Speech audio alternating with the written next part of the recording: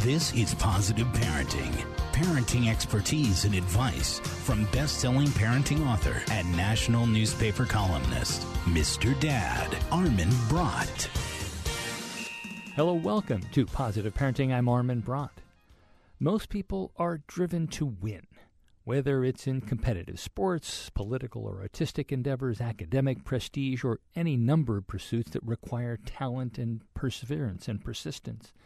The desire to win has driven humanity's most talented individuals to produce incredible achievements and to excel beyond even their highest expectations. However, this fixation on winning can also hurt our ability to succeed in the long run. Like a lot of parents, author and award-winning sports journalist Sam Weinman noticed how this obsessive need to win was preventing his sons from coping with inevitable losses in life, such as bombing a test or botching a tennis match. Weinman decided that his kids needed some important perspective. After all, no one likes a sore loser. Over his career and life, he'd seen how many of the greats in the worlds of sports or Hollywood or politics and business have weathered crushing defeats and survived to tell their tales. So he decided to write a book about how celebrated public figures are able to bounce back after epic losses. We're going to be talking with Sam Weinman about his new book and, more importantly, about what we can do to understand the importance of losing and how we can turn our losses into gains that will make our life even better than we thought it could be. It all starts right after this. More with Mr. Dad, Armin Brott, after this, from the MrDad.com radio network.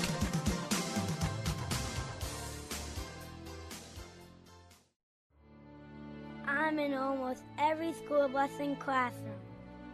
I go to school with your children. We say the Pledge of Allegiance together. You see me around the neighborhood and you tell me that I'm a pretty good kid. Well, I'm one out of every 5 children in America, and I'm struggling with hunger. This problem is closer than you think. My teacher tells me we can grow up to be whatever we want. I want to grow up to be someone who doesn't go to bed hungry. There's enough food in this country to feed everybody. Please visit feedingamerica.org today and find your local food bank for ways to help. Every dollar you donate helps provide 8 meals for kids like me, quietly struggling with hunger. Together, we are Feeding America, brought to you by Feeding America and the Ad Council. Welcome back to Positive Parenting. I'm Armin Brott, and my guest for this part of today's show is Sam Weinman, who's the author of Win at Losing, How Our Biggest Setbacks Can Lead to Our Greatest Gains. Sam, thanks for joining us. My pleasure. Thanks for having me. You know, this is a topic that comes up with remarkable frequency on this show and a lot of the other stuff I do about the importance of failure. Mm-hmm. And talk a little bit about how you happen to get into this. Well, in my case, it was very much a personal challenge. I got 2 boys, and they're both very competitive little athletes. And by competitive, I don't mean they're at a high level necessarily, but just very, very involved in outcomes. And often, we're dejected by losing. And in my case, it was something that just became a recurring challenge. And I felt like I constantly was trying to impress upon them that this is actually a good thing, that losing is an opportunity to get better. It helps you, address weaknesses that you might have. It leaves you a little hungry, which you might not be if you're always winning. And that was a difficult sell for a long time, and so I kind of wanted to dig in deeper. Now, obviously, I saw an opportunity, because it was such a recurring theme with kids and just in society in general, that the need to learn how to lose is such a big challenge and such an important skill, I think. So I kind of went from there, and my way of diving in was by not just looking at kids, but also just in, every segment of society, sports, politics, business, all those things, where it was something that ended up being good for people. I should note that on the cover, at the very top, is a blurb from Carol Dweck. And yes, people may not recognize the name, but we've talked about Carol on the show. I actually would like to get her on the show, but she's the one who did the studies about the fifth graders and math, and some of them were Correct. being told that you did a great job. Some were being told you were smart, and some were being told that they had worked hard, and the difference that does. And so you're essentially talking about the same thing, that the value of hard work and the bumps that come along the road to whatever it is are more than made up for by the work that you're doing. Completely. I mean, I think Carol Dweck's, sort of studies and writings about this have been really influential in kind of helping people wrap their brain around what we should be emphasizing with our kids. And for our kids, it shouldn't be that, they're the best or that they have this great talent or skill, but it should be about the emphasis on that you can work hard and you can achieve better outcomes by constantly embracing challenge and applying yourself.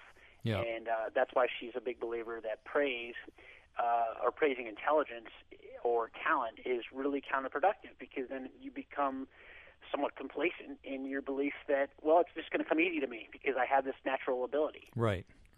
I think most people would agree that there's some value to losing and that we all have lost and we've all overcome things. But I'm wondering, you came at this from the perspective of being a sports journalist. Mm-hmm. That seems to me, particularly at a professional level, where this almost doesn't apply.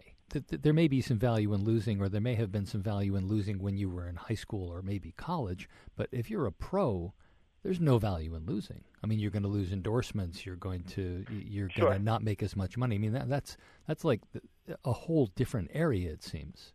It is. I mean, I covered the National Hockey League for a bunch of years before I moved to Golf Digest, and one of the things they used to say is we're in a results business, which was a way of saying that, we could play the best games in the world, but if we don't win the game, it doesn't matter. But I do think that if you look at it through the prism of losing helps you get better over the course of the season. If you're a hockey team, for instance, and you lose a game in October, that is instructive and beneficial for you, the next night out and over the course of the season. So in that way, losing is hugely beneficial. Or even taking it a step further, if a team has a losing season one year, those are the things that crystallize where they need to be better, and it ultimately helps them address areas that they need to be better at. I mean, the great example is the NBA, the Chicago Bulls.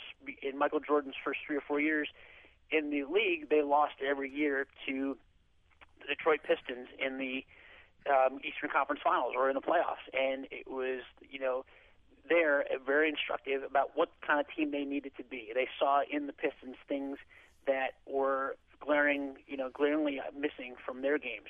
And so it ended up being one of the main things that led them to being a dynasty, because they saw where they needed to be better. So, of course, yes, losing, on an individual basis is, not what anyone is in professional sports for, but even there, it has great value to people over a longer period.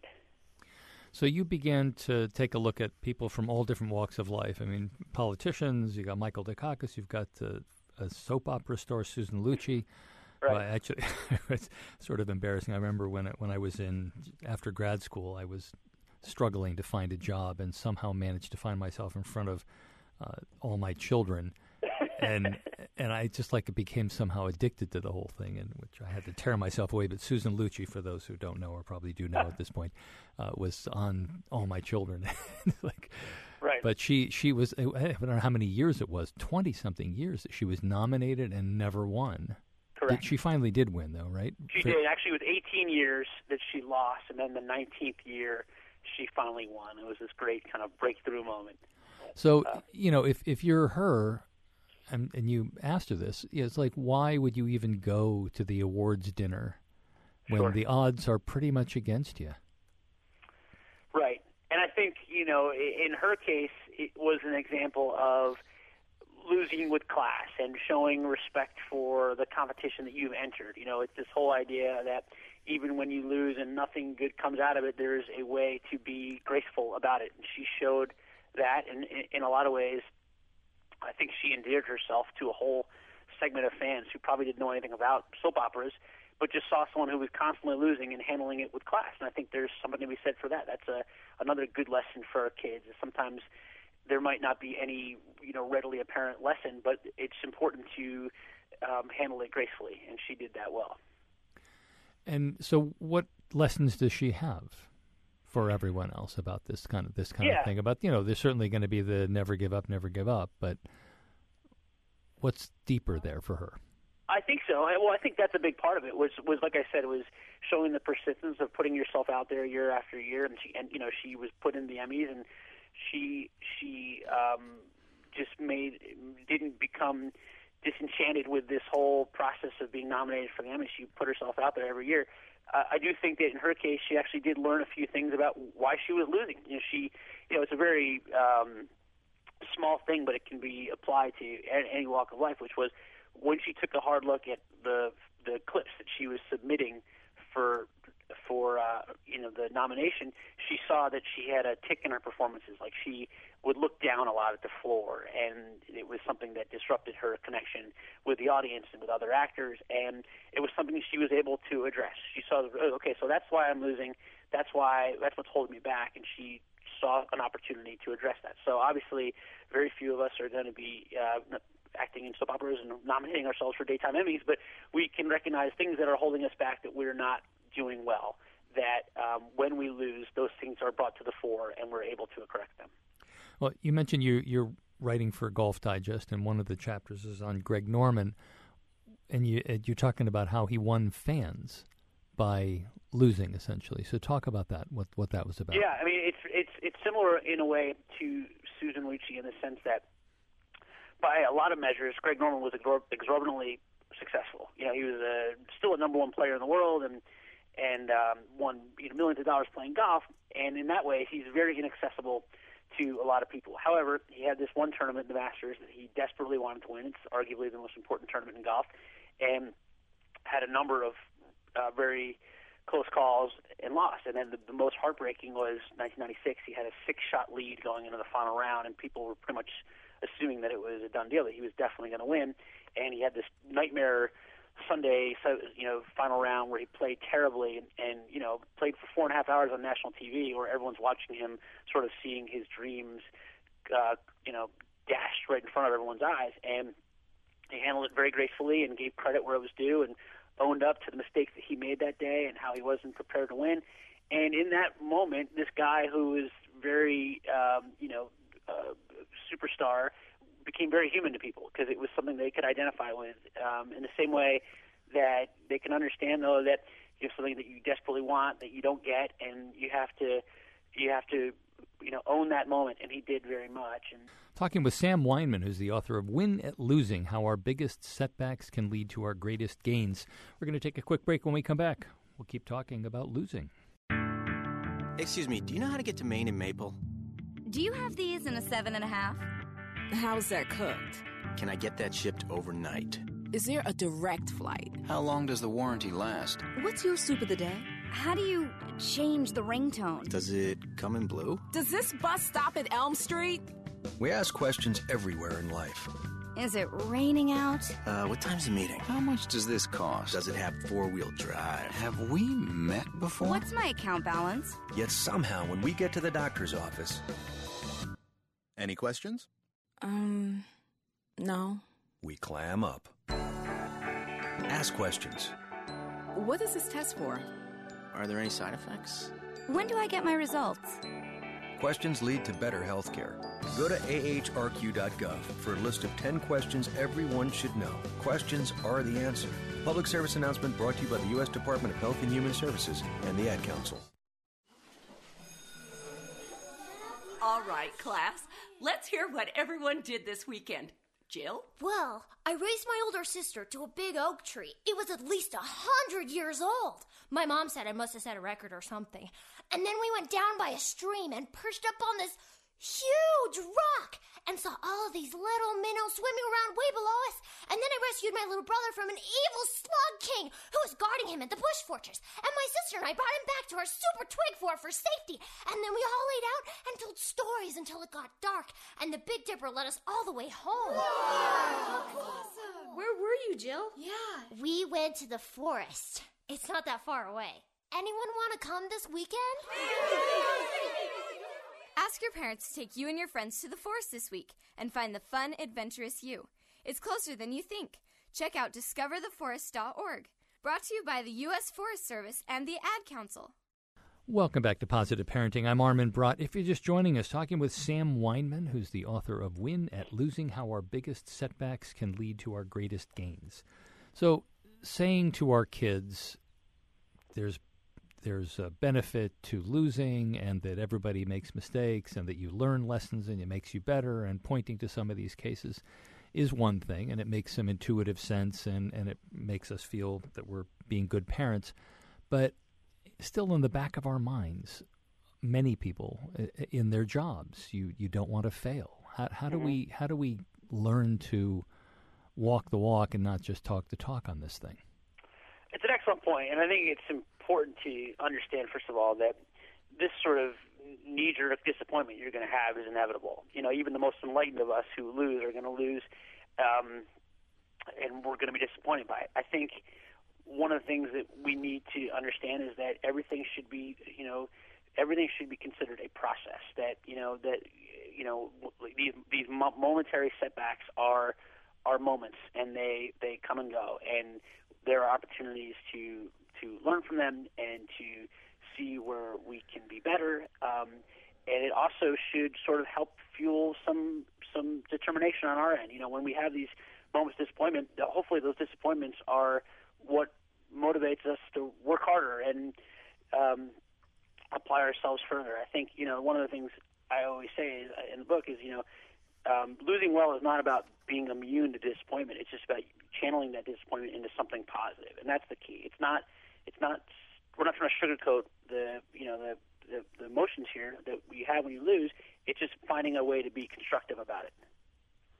Okay.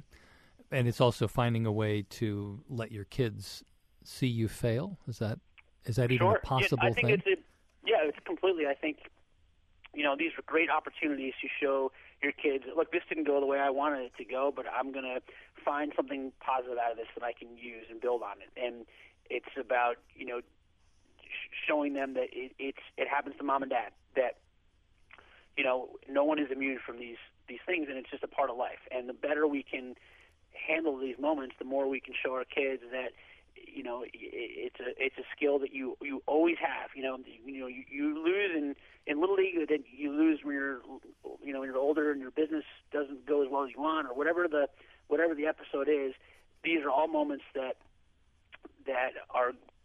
you're going to confront on a frequent basis, even for the luckiest of us.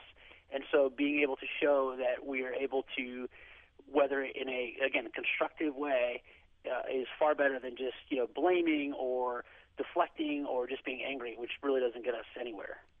Right. I mean, just the anger or the depression or whatever, and withdrawing from the whole thing doesn't help, because you got to get back in there anyway. That's just the way life is going to be. Yeah. So you talk about not only that there are benefits to losing, but that there may be some drawbacks to winning, and certainly not on a global level. And we mentioned Carol Dweck. What do you mean? Give us a few more specifics about the kinds of things, the drawbacks to the winning part of things.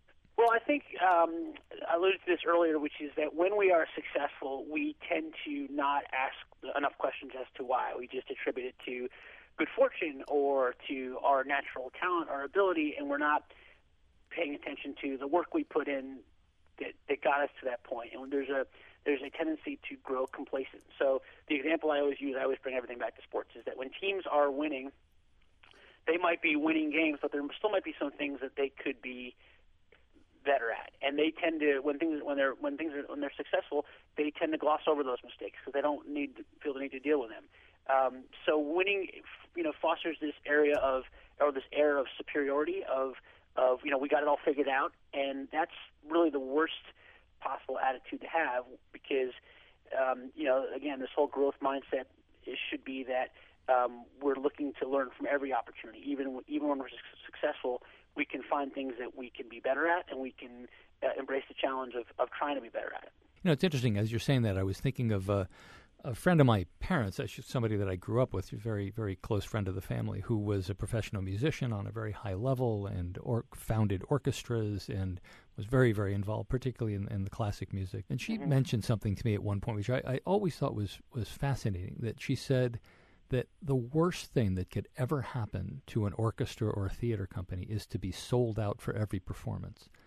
that if they aren't selling out, they're going to do everything they can to be able to sell out. But if they sell at every performance, they can just get sloppy and think that we're great, we don't need to do anything. And it's exactly what you're saying.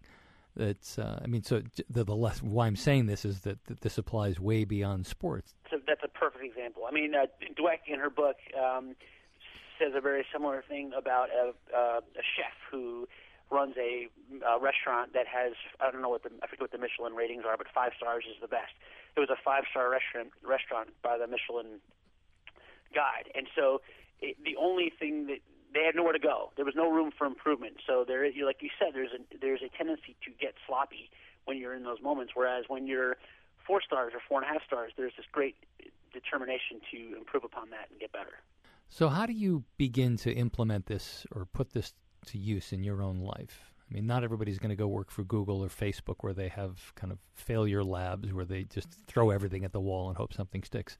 So, but most people are not going to have that sure.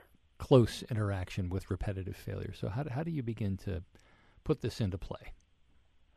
Well, I think for starters, the biggest thing is a sense of honesty. Like in whatever the endeavor is, if it's your business, it's a moment of brutal honesty with the work you're putting in and whether you are doing, working as hard as you can. And if there are shortcomings in whatever it is you're doing, being completely clear-eyed about that and seeing where you can be better. So that's the first thing. It's just having an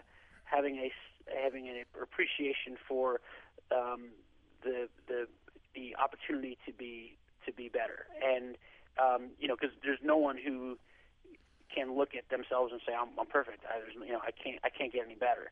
So that's the first thing. And again, I think what I said earlier is like there's a million little what we call micro failures that we deal with, day to day or week to week, and it's taking those moments and trying to find an opportunity to learn from them and apply it to the next time out. So those are the biggest things, and as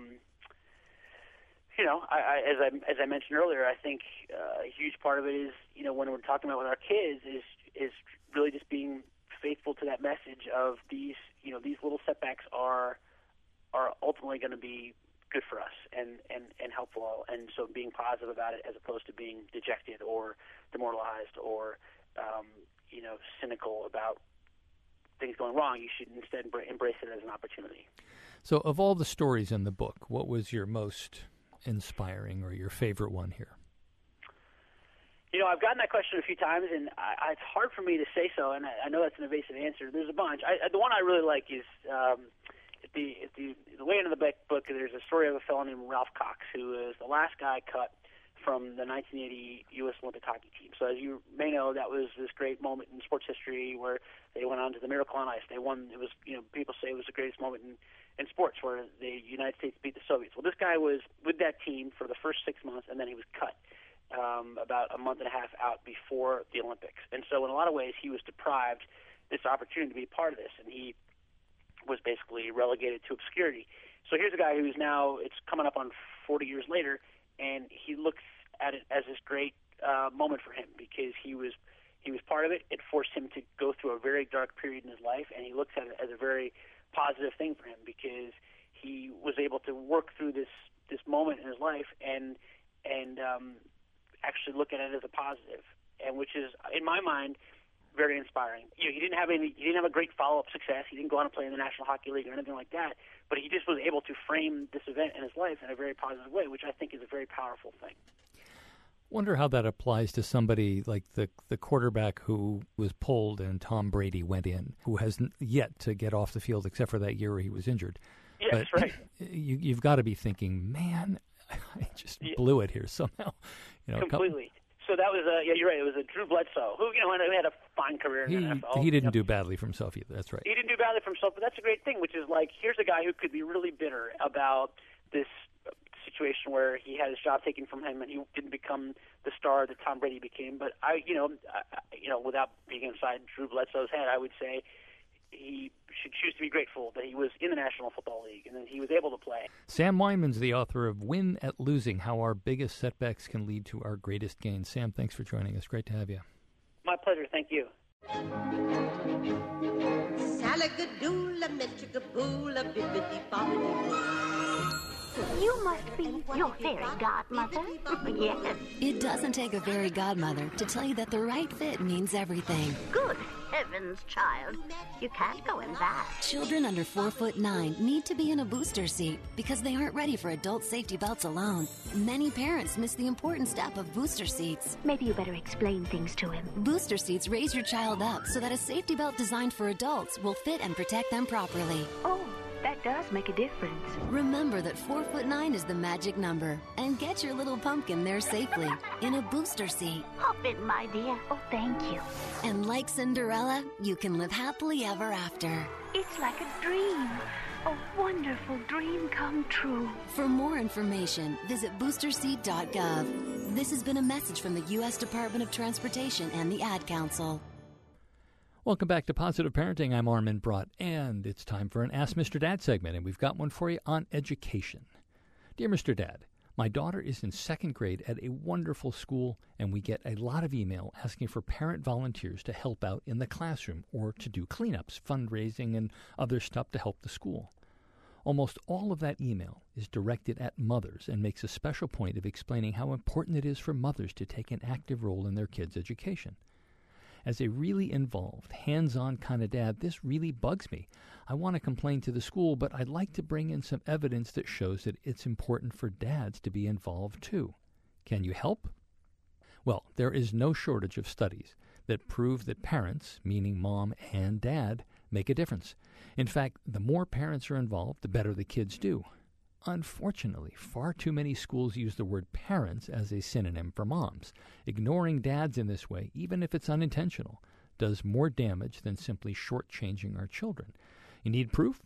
Well, when dads get involved, they're sending a clear message that they care about their kids and value education. Their children, in turn, first of all, have better problem-solving skills, are more persistent and confident, and are more interested in exploring the world around them. They do better on standardized tests. They've got better math and verbal scores and score higher on IQ and other intelligence tests. They perform better in school and have a lot more fun while they're there. About half of kids with involved dads get mostly A's compared to only about a third when dads are not involved. In fact, dad's level of involvement is a better predictor than mom's that a child will get top grades.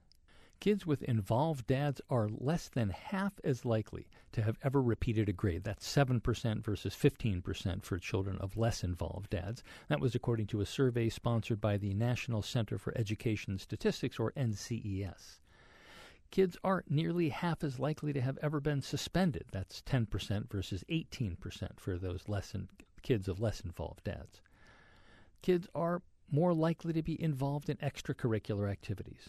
On average, children who have interests outside of school have fewer behavior problems and are less likely to get involved with drugs or alcohol or become teen parents than those with no outside activities. Pretty impressive, wouldn't you say? Better still, these wonderful benefits from father involvement happen whether the dad is married, single, or a stepfather, an adoptive father, or lives with his children or not, according to the University of Illinois researcher Brent McBride. And that is just the beginning. When dads are involved in their children's schools, the dads themselves tend to be more involved at home. Being involved in their children's schools helps dads understand that they're just as important in their children's lives as moms are. Last but not least, schools benefit from fathers' involvement too. Involved parents tend to have a higher opinion of teachers and give them more support. Not surprisingly, teacher morale is higher and the schools have better reputations in the community. So next time you get an email asking for moms to volunteer, send back a link to this column. And then call up a few other dads and make sure you are first in line. We'll be back next week with another segment for you and a whole other show, in fact. Until then, I'm Armin Brott.